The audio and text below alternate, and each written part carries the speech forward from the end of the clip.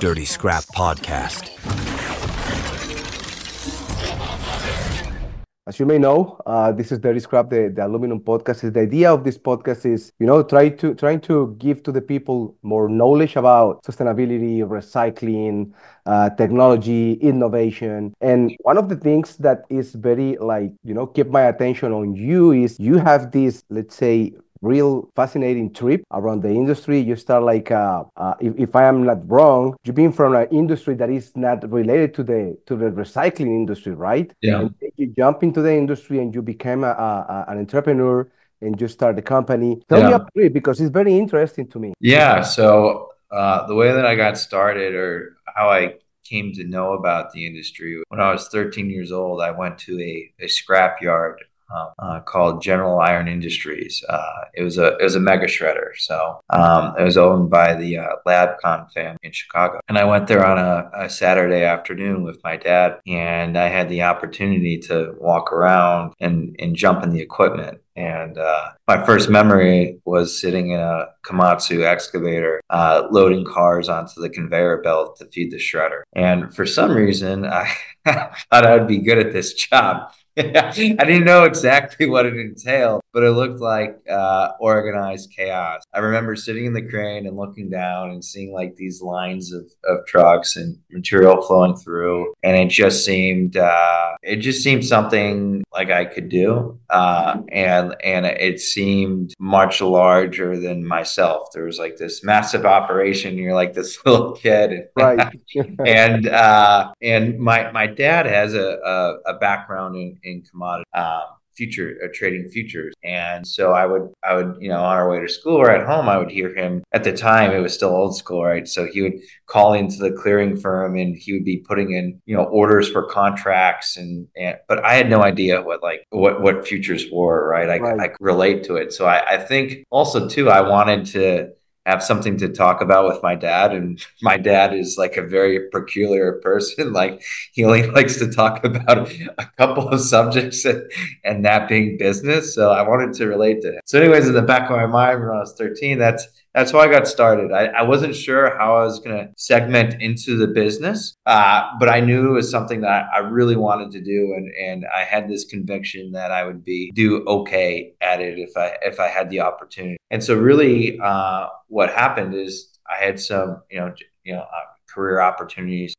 before, and when I moved back from working for a family office actually in Mexico. And I moved back, and my neighbor growing up, his family was in the scrap industry out of Milwaukee. And my neighbor's brother owned a small retail yard in Des Plaines, Illinois called Main Scrap Metal. And it was owned by a gentleman named Bobby Cat. He was an old school guy, and he was a Keywell guy. And so Keywell at one point before they went bankrupt was a really large stainless steel blender and processor, right? So nickel ferro alloys. And so he was out of his mind. He was crazy. And I pulled up for this interview, and the first thing, it was like I saw trucks coming in and out on like a thumbprint, right, of a place. It was maybe an acre. It was so busy, and again, it was like that chaos. And I was automatically drawn to it, and probably was the most inappropriate job interview I've ever had in my life.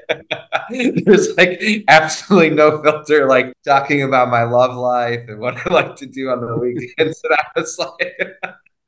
And this guy was like, he was in his 60s, but like completely so full of life. And so that's how I got started, is that I ended up working at this company, Main Scrap Metal. And the good thing and the bad thing about Bobby is that he worked hard and played hard. Right. And he expected you to work as hard as he did. And so and the only opportunity I had to learn was after work, right? When it stopped. So we would walk around and we would look at boxes, right? And understand how to make a mill package.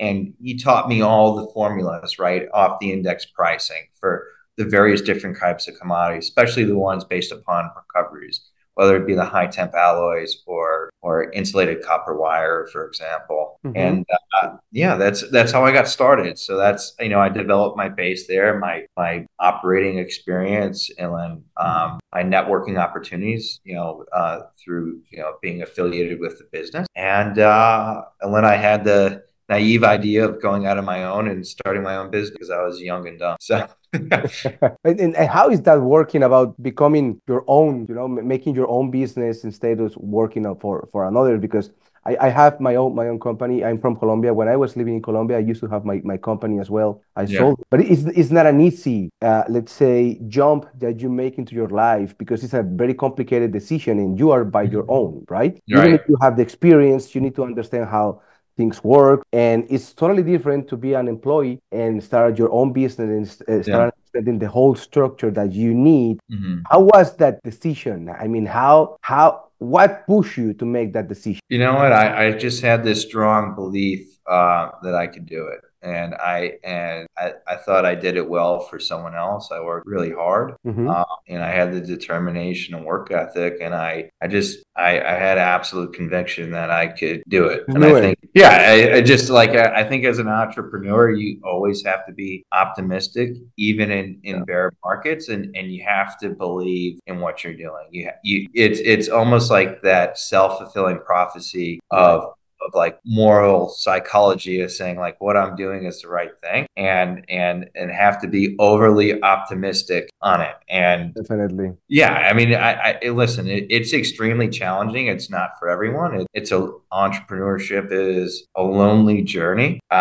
There's not many people that understand it if they're not entrepreneurs themselves. I've had plenty of women in my life that just got sick of me because I did not dedicate the same amount of time and energy to it. Right. But but I know that, and I chose my path. There's a lot of people that chose family and relationships and traveling and for my own reason, for whatever reason, I chose my journey in the metal recycling industry. But yeah, it's you don't know what you don't know, right? And I Right. think I think I didn't understand all the pitfalls because I had like this bravado and this naivety to me, and like they say ignorance is bliss, but I've learned a lot on the way, Right. and you apply what you learn and you try to move forward from it. Right. Let's jump into the recycling. Okay. Aluminum industry is growing a lot, and not just aluminum, but the entire recycling industry is growing a lot. I think here in the United States, we are seeing the green path getting more Yeah. stronger. The Yeah. European market is a little bit different. They went through this path long time ago, so the technology is different. They use a lot these energy recovery systems. The collection of scrap, sorting, cleaning is something that is useful, and they've been doing this for long time. Now, here in the US, we have several different, let's say, approaches. If we have landfills, we are very flexible on the, let's say, byproducts disposition. Do you Hmm. think that this new path is going to impact the industry in a positive way, and how the industry can adapt faster to these challenges? Yeah, so I do think the recycling rates will increase, particularly because there's incentive to do so. I think more companies right now are going towards and managing their supply chain to be carbon neutral. And we're seeing premium on green material, right? Right. On carbon neutral material. So I think, those that participate, at least within our industry, I think if you can certify that your material is, let's say, carbon neutral, for example, I think in the long term, Mhm. you're able to market your material at a premium Right. above others. I think the collection, sortation, and the end use of these materials is only going to increase in terms of making more valuable alloys, particularly in terms of the prime grades. We're seeing the investment here from hydro aluminum, which is in my neck of the woods, right? Their big plant in Costopolis, joint ventures with companies such as Padnos, where they're applying this sorting technology and AI and really extracting out alloys needed to manufacture the disalloyed alloys that they're looking to produce. Right. If the incentive is there, they will create the market, and I think the market is developing, and I think people are really looking at their waste streams to maximize it. I think the one thing too that needs to be held is like it's not so much on our end, but at the municipal level, I think the recycling rates are still really terrible, right? I Right. mean, compared to European cities, and also in terms of just like the end products, right? Like we still have like paper cups in Starbucks or Dunkin' Donuts, like Right. that's non-existent. And if you go to Europe, like I was just in Portugal, and like they have cups there for you to use, and primarily aluminum or stainless steel. I think we also need to start thinking too about how these products are manufactured, Right. and then how we're able to recycle them. And we need to be working more in terms of like product design and product engineering to make sure that we can ensure that these waste is diverted to landfills, and that they could be monetized, and that there's enough margin for all stakeholders to make money. Right. I think product design is a really nice and innovative approach. But, and now that you are talking about the recycling rates, you are in the recycling. Why do you think, and I think it's not fair to compare United States against just one country in the Yeah. European market, because United States is huge. But for example, talking about UBC recycling, Yeah. UBC recycling rate in the US is 40%. It's very Mhm. low. Yeah. In Italy is 100%, in Spain is 70%, in the whole Right. Europe is 70% rate. Why Yeah. is that? What do you think we have this low rate when we really produce a lot of UBC, or Canada produce a lot of UBC, and we are using a lot of this material, but we have just 30% of the recycling rate against other countries? Yeah. I think it all comes back down to legislation and promoting and changing consumer psychology and how they treat it. Like in Michigan, right, there's a big rebate program. So there's like, unless you have the state contract like Chupan, right, you really don't see a lot of UPCs in circulation. People aren't bringing in UBCs. I think we need to incentivize, basically from the generation source at the retail curb level to promote these rates. And I think it also has to do with like the awareness. I don't think people really know, for example, like that today's in a relatively, healthy market, you can get 35 to 40 cents per pound on your UBCs, right? And so people don't really think about it.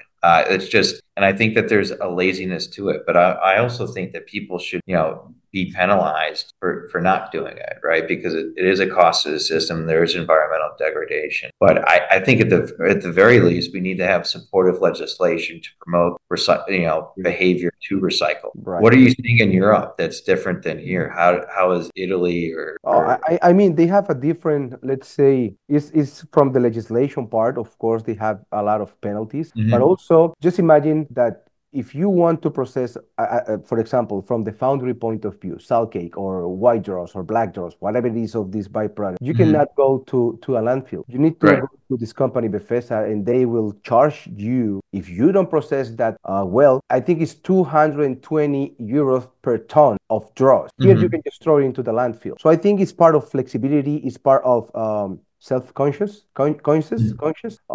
So I think it's a mixture of different things, but I think Yeah. more on the legislation, because you really have bad penalties or hard penalties if you don't recycle your own material. And also you have, we did an episode in Italy about dirty scrap, talking about how they have these different bins all around the city for Right. everywhere. It's everywhere. So I think the society is focusing in that. Here, Mhm. as I said, we have a lot of flexibility. For example, I live in Florida, and this is Mhm. not related to the metal recycling industry, but here we don't recycle any glass. Why?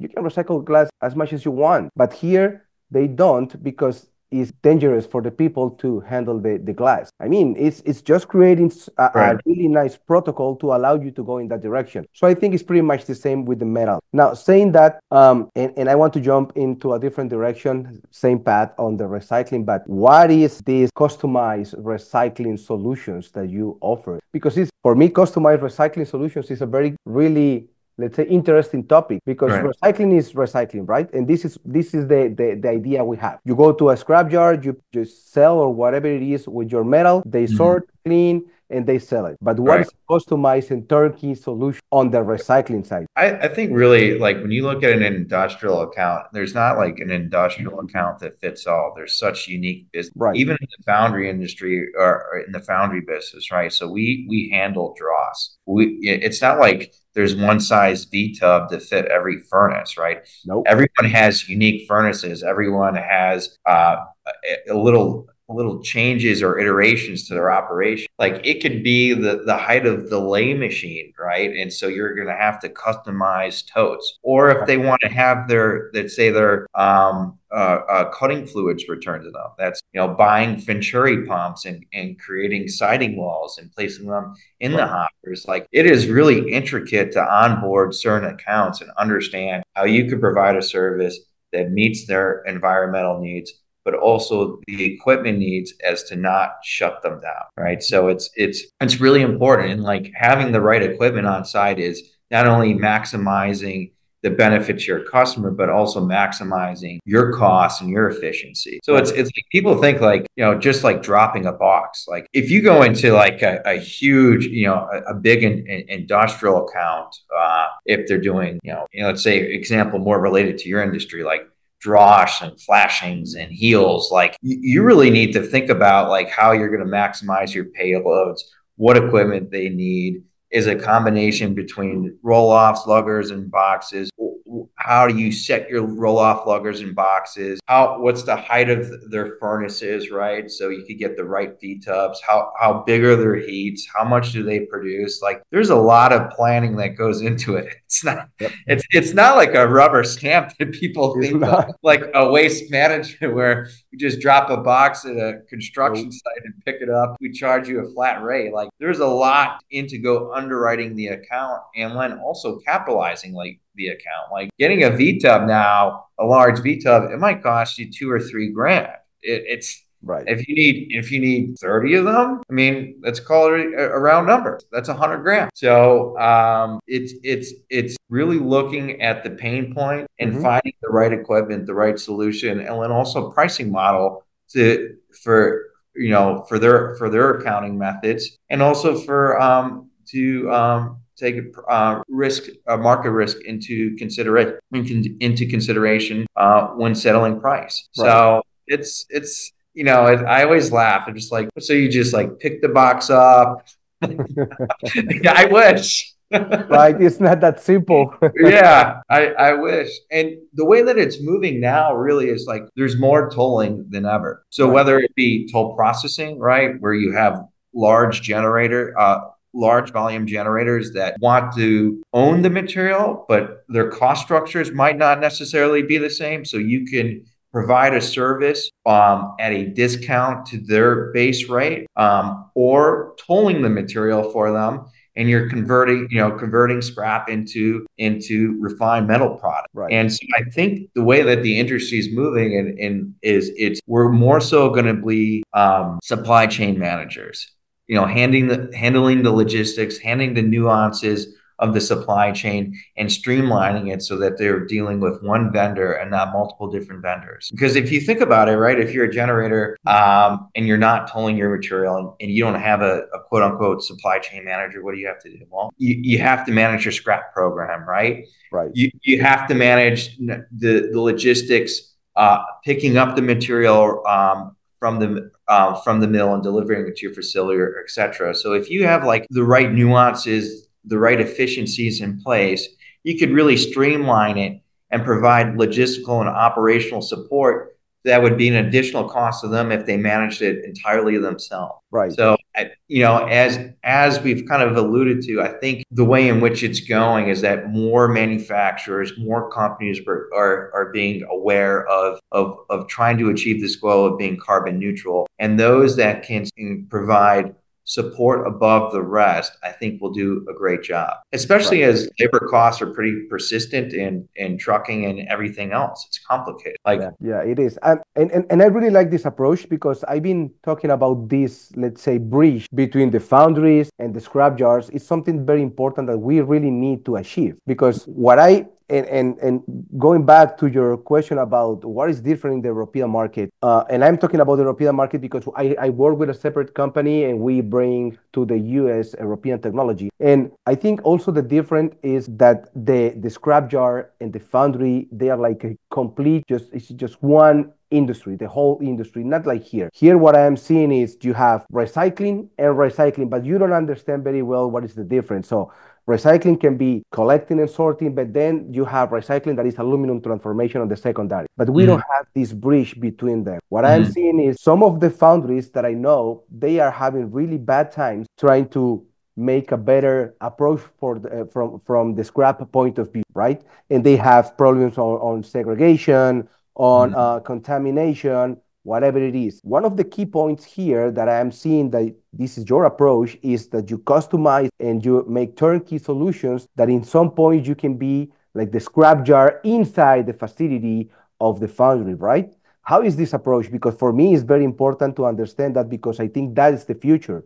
A really good partner up between the scrappers and the foundry. How is that let's say process work? I think, anytime we go in, it's all about sortation and singling out recycling streams to prevent contamination. And the foundry industry, and I think, just to say overall, manufacturing is struggling with labor, right? And it's about creating a culture of caring, right? If you don't care and if you don't emphasize the impact that recycling will have on your operation, it will definitely impact your bottom line.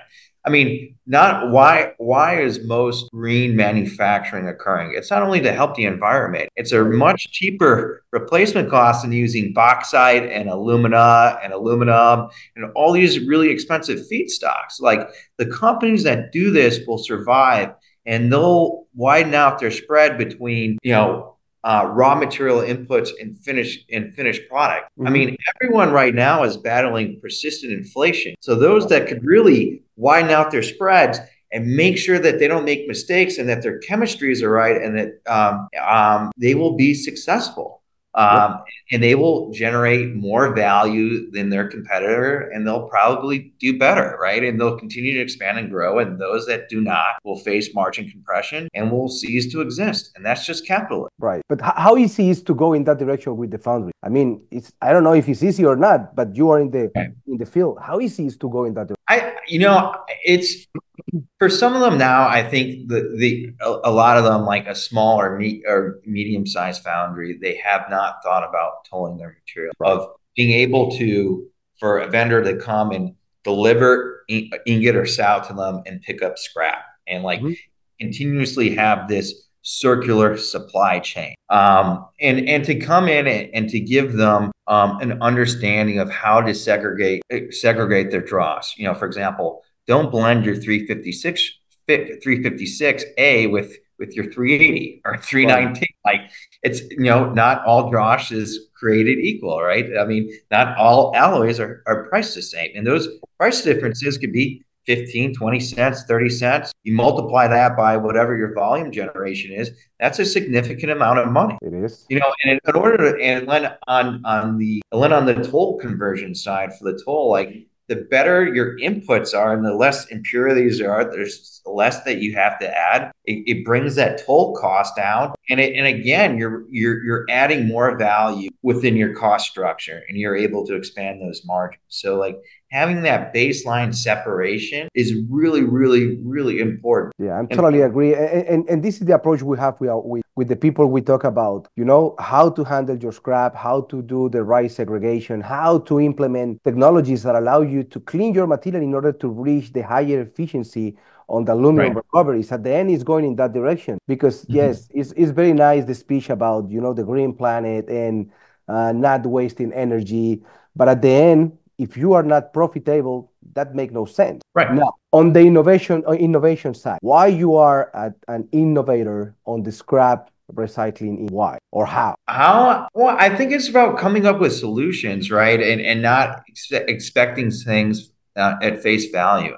I think what the approach that we're taking is a lot of the times is we're always looking at we come in as consultants, basically. Right. And we go this, and this, within our proposals, we think we could cut X amount of weight, X amount of waste per year, whether that be, doing something differently on the logistics and transportation side, whether it's finding a different market, whether we're able to provide better assets or segregate your alloys better, or find different markets. I think the view that we're looking at more is we're in the logistics and supply chain management side for the circular economy. I think a lot of it will be, and just the way that it's going, is that a lot of the large consumers now are looking to get vertically integrated. But what they're not good at is the logistics side, the operation side. When you're a small, medium-sized business, you have a much better pulse on things. When you're a huge company and you have people that maybe necessarily don't care, it's much harder to be efficient and to address these pain points in a timely manner. And I see it all the time. It doesn't matter how big you are. If your people don't care in your culture and your culture is not right, you're not going to provide a service. So everyone says, like, everyone goes, oh, like, look how big Omni is, or CMC, or it doesn't really matter. I mean, if you're hungry and if you're hungry and you're in the solution providing business, you will do well. And if you're not, you won't. But right, and not to call them out, but these big companies it's cumbersome. It's hard to get anything done. It's so bureaucratic. And if you could streamline your decision making and act in a timely manner that's relative to market fluctuation or the current events that surround you, you'll do well. Right. I know that you have some risk management abilities, right, or experience in this market. That is a market that is moving in so many directions. How do you manage the risk on the side of the market, pricing, and everything? How do you do that? So we take futures contracts as well. We sell forward every month, whether the market goes up and down. I mean, we don't take speculative positions. But I also think now, because what we're doing constantly is reevaluating our margin on a per customer basis, and you'll have to make adjustments. Making 5%, making a 5% margin on, when the cost of capital is 8.5% doesn't make sense. Right. Or if your operating costs increase by 15% or whatever it is due to whatever the input is, or core inflation costs are, like, you have to make adjustment. You have to have a really good P&L, a working P&L. We produce a working P&L on a weekly basis to monitor our cash flow. And you could see it build and you could see it decline. And if there's a decline, you start to ask questions. But at first, it comes into a working financial dashboard that with metrics that make sense to your business. And if you don't have insight into how you're right, you really need, I think it's like foreign to this, and I've only started to think about it the last couple of years, is a data strategy, not just for scrap, but the ability to aggregate and collect data and to build out an enterprise dashboard so they could see all your operating metrics in one place, all the driving metrics that you place an importance on, and that you want to pay attention to in terms of your P&L. And I think we need to have, like, in terms of our company, more financial literacy on it. And so like right now, in terms of the volatility, you absolutely need to be looking at margin compression and adjusting things, and then taking out the cost on a per basis situation. Right. And what do you think is going to be the future of the recycling industry here in the US? What is going to be those challenges that we will see? Because I think primary aluminum is going to be there for a while. We will need more and more primary aluminum in order to reach the amount of recycling rates we want to reach by 2032. That some experts are saying that the aluminum that we will see in the market, 90% of that aluminum will be recyclable aluminum. I am not so sure, because we will need more aluminum from the primaries. But what do you think is going to be those challenges from the recycling side for the next, 2 5 years? It's not easy to say, I know you don't have a crystal ball, right? But how do you see the future of the market? I think really it's like, if the way in which we manufacture metal changes, then our processing equipment needs to change, and the input the product that we're marketing will change as well in terms of like the specifications. So as the specifications change and we're shifting to making green prime aluminum grades, Mm-hmm. the consumers need to communicate to the recyclers of what the standards are, and it's just like anything else. It creates a barrier to entry, and those that can invest in the technology and the equipment will Right. survive, and they'll be able to expand their margins. And those that cannot or choose not to or miss the bus or the train for every reason and it's gone and later they won't. And I think that's the way it's going to take an enormous amount of capital to get to this point. And it's also finding like specialized people, right? Maybe it's people from the foundry industry. Maybe it's people, or specialists in terms of metallurgy scientists that are working within scrap yards in order to create like a blend, right? Right. Or help with quality control and ISO certifications. It will look differently. It will require more capital and human capital that wasn't previously. Right. What do you think? I think I am 100% agree with what you're saying. My concern is, for example, we have the carbon credits, we have the flexibility on the landfill. I don't know if you're aware of this, but we have 90 million tons of aluminum on landfills here in the US. So now we are thinking on start mining the land. So I think we are doing a great job going in the direction of growing the recycling, doing better practices, making this bridge more tight between the recyclers and the aluminum transformation that is the foundries. But again, I think if we keep having this flexibility of carbon credit or landfills without any fee, I think some companies will make the huge step on investment in technology and in people, but some of them, I don't think so. Because if you have the flexibility, you will always, go in that direction because we'll allow you to keep the regular practices and keep doing or making or having CO2 emissions on the high level. And so I think it's going to change. We need some political, let's say, decisions to go in a better direction. I think some people want to go into the investment side. I think this idea about to having an innovative approach to having the scrapyard inside the foundry facility is a great deal because will allow you to increase your profit, to have a better practices on your scrap segregation, scrap sorting, cleaning, whatever it is, and that will improve the whole circular economy industry inside the recycling facility. Now, I think it's going to take a while. I don't know how these wars around the world will impact the US market, but in some point we will see some impact for sure.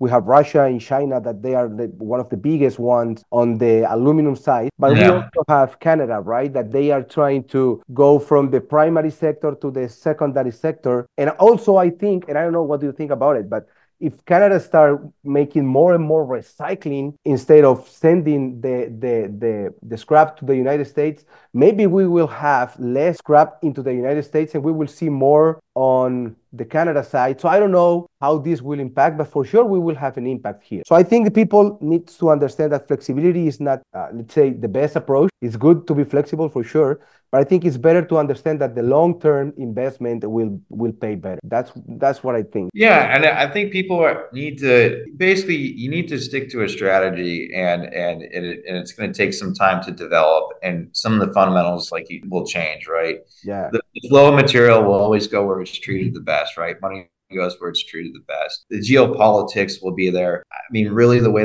that will move markets, right? If there's supply disruptions, and really most notably, I think, as you're alluding to with China, if China attacks Taiwan, let's say within the next 5 years, how much material will come out of the market, and what is the impact? I mean, just like Russia, I think right now we really haven't seen an impact on Russia because most of Russian prime is traded to China. Right. And if a lot of the scrap from Canada stays domestic, I think maybe the U.S. becomes a net importer potentially. Right. So it'll be interesting, and I think that's why you've seen a lot of investment in Mexico to increase those collection systems in order to prove out these vertical integration strategies. But yeah, I think people need to be made aware of the technology, the trends within the industry, what it's going to look like, and a roadmap of delivery and how you're going to get there. Right. And it's different for everyone, but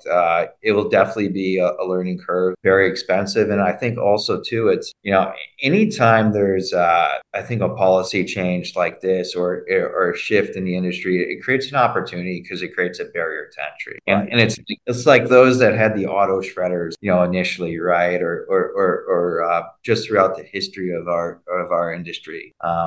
Significant investment should yield a premium because you're making a higher quality product than your competitor, which will in turn drive volume Right. and therefore profit. Yeah. So Jacob, before we end this episode that I really appreciated, I have so much fun. I have two questions. Yeah. What do you think about these, let's say, recyclers or scrappers that wants to turn their heads into the foundry side and start melting their own scrap? Do you think it's a reasonable decision, is a good decision, or from your point of view, do you think it's better to customize the solution and go and do a partner app with the foundry? I think it all depends upon, it's like the scrap companies that go out and do demo, and then they have demolition customers as suppliers as well. It's difficult. I mean, you don't want to cut off the relationship. I think as Stu Kagan, always alludes to, like, we need to find ways to work together, right, for collaboration. Right. Listen, like, there's a lot of recyclers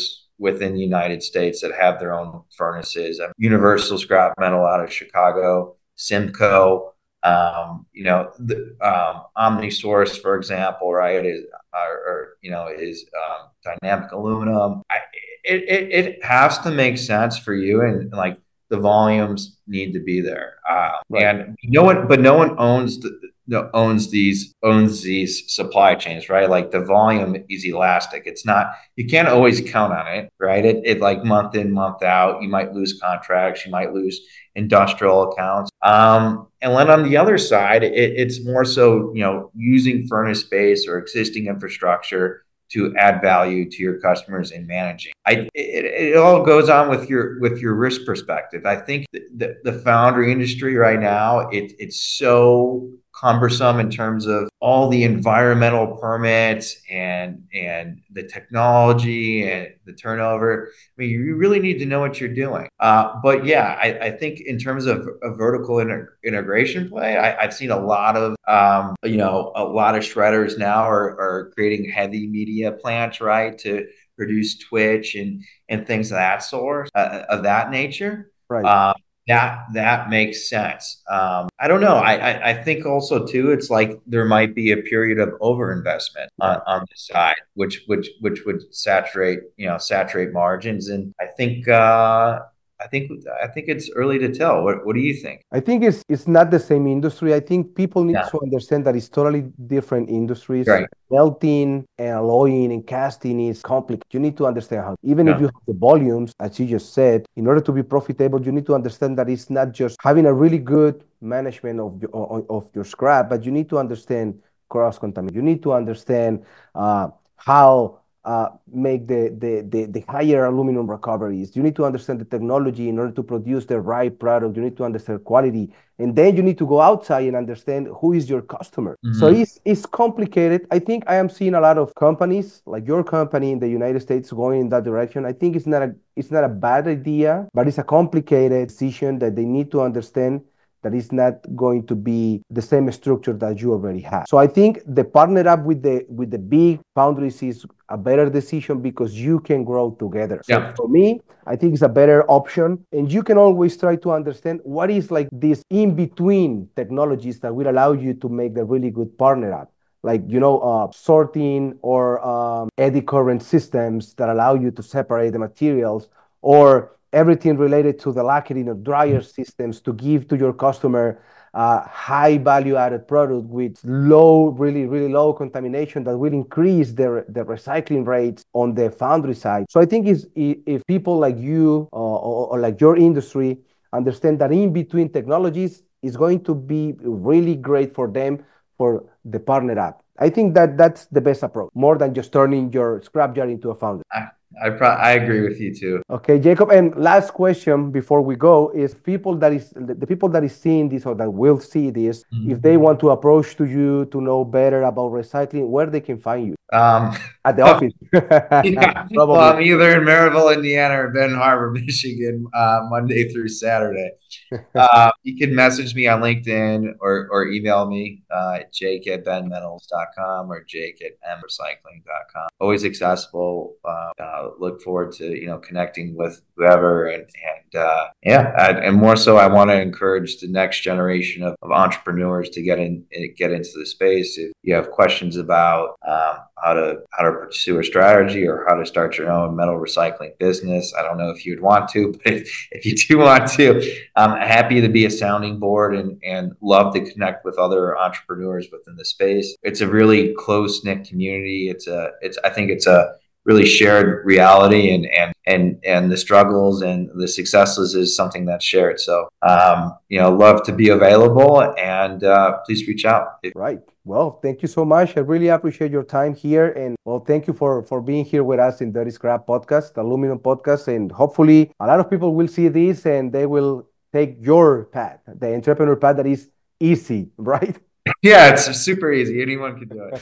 Dirty Scrap Podcast.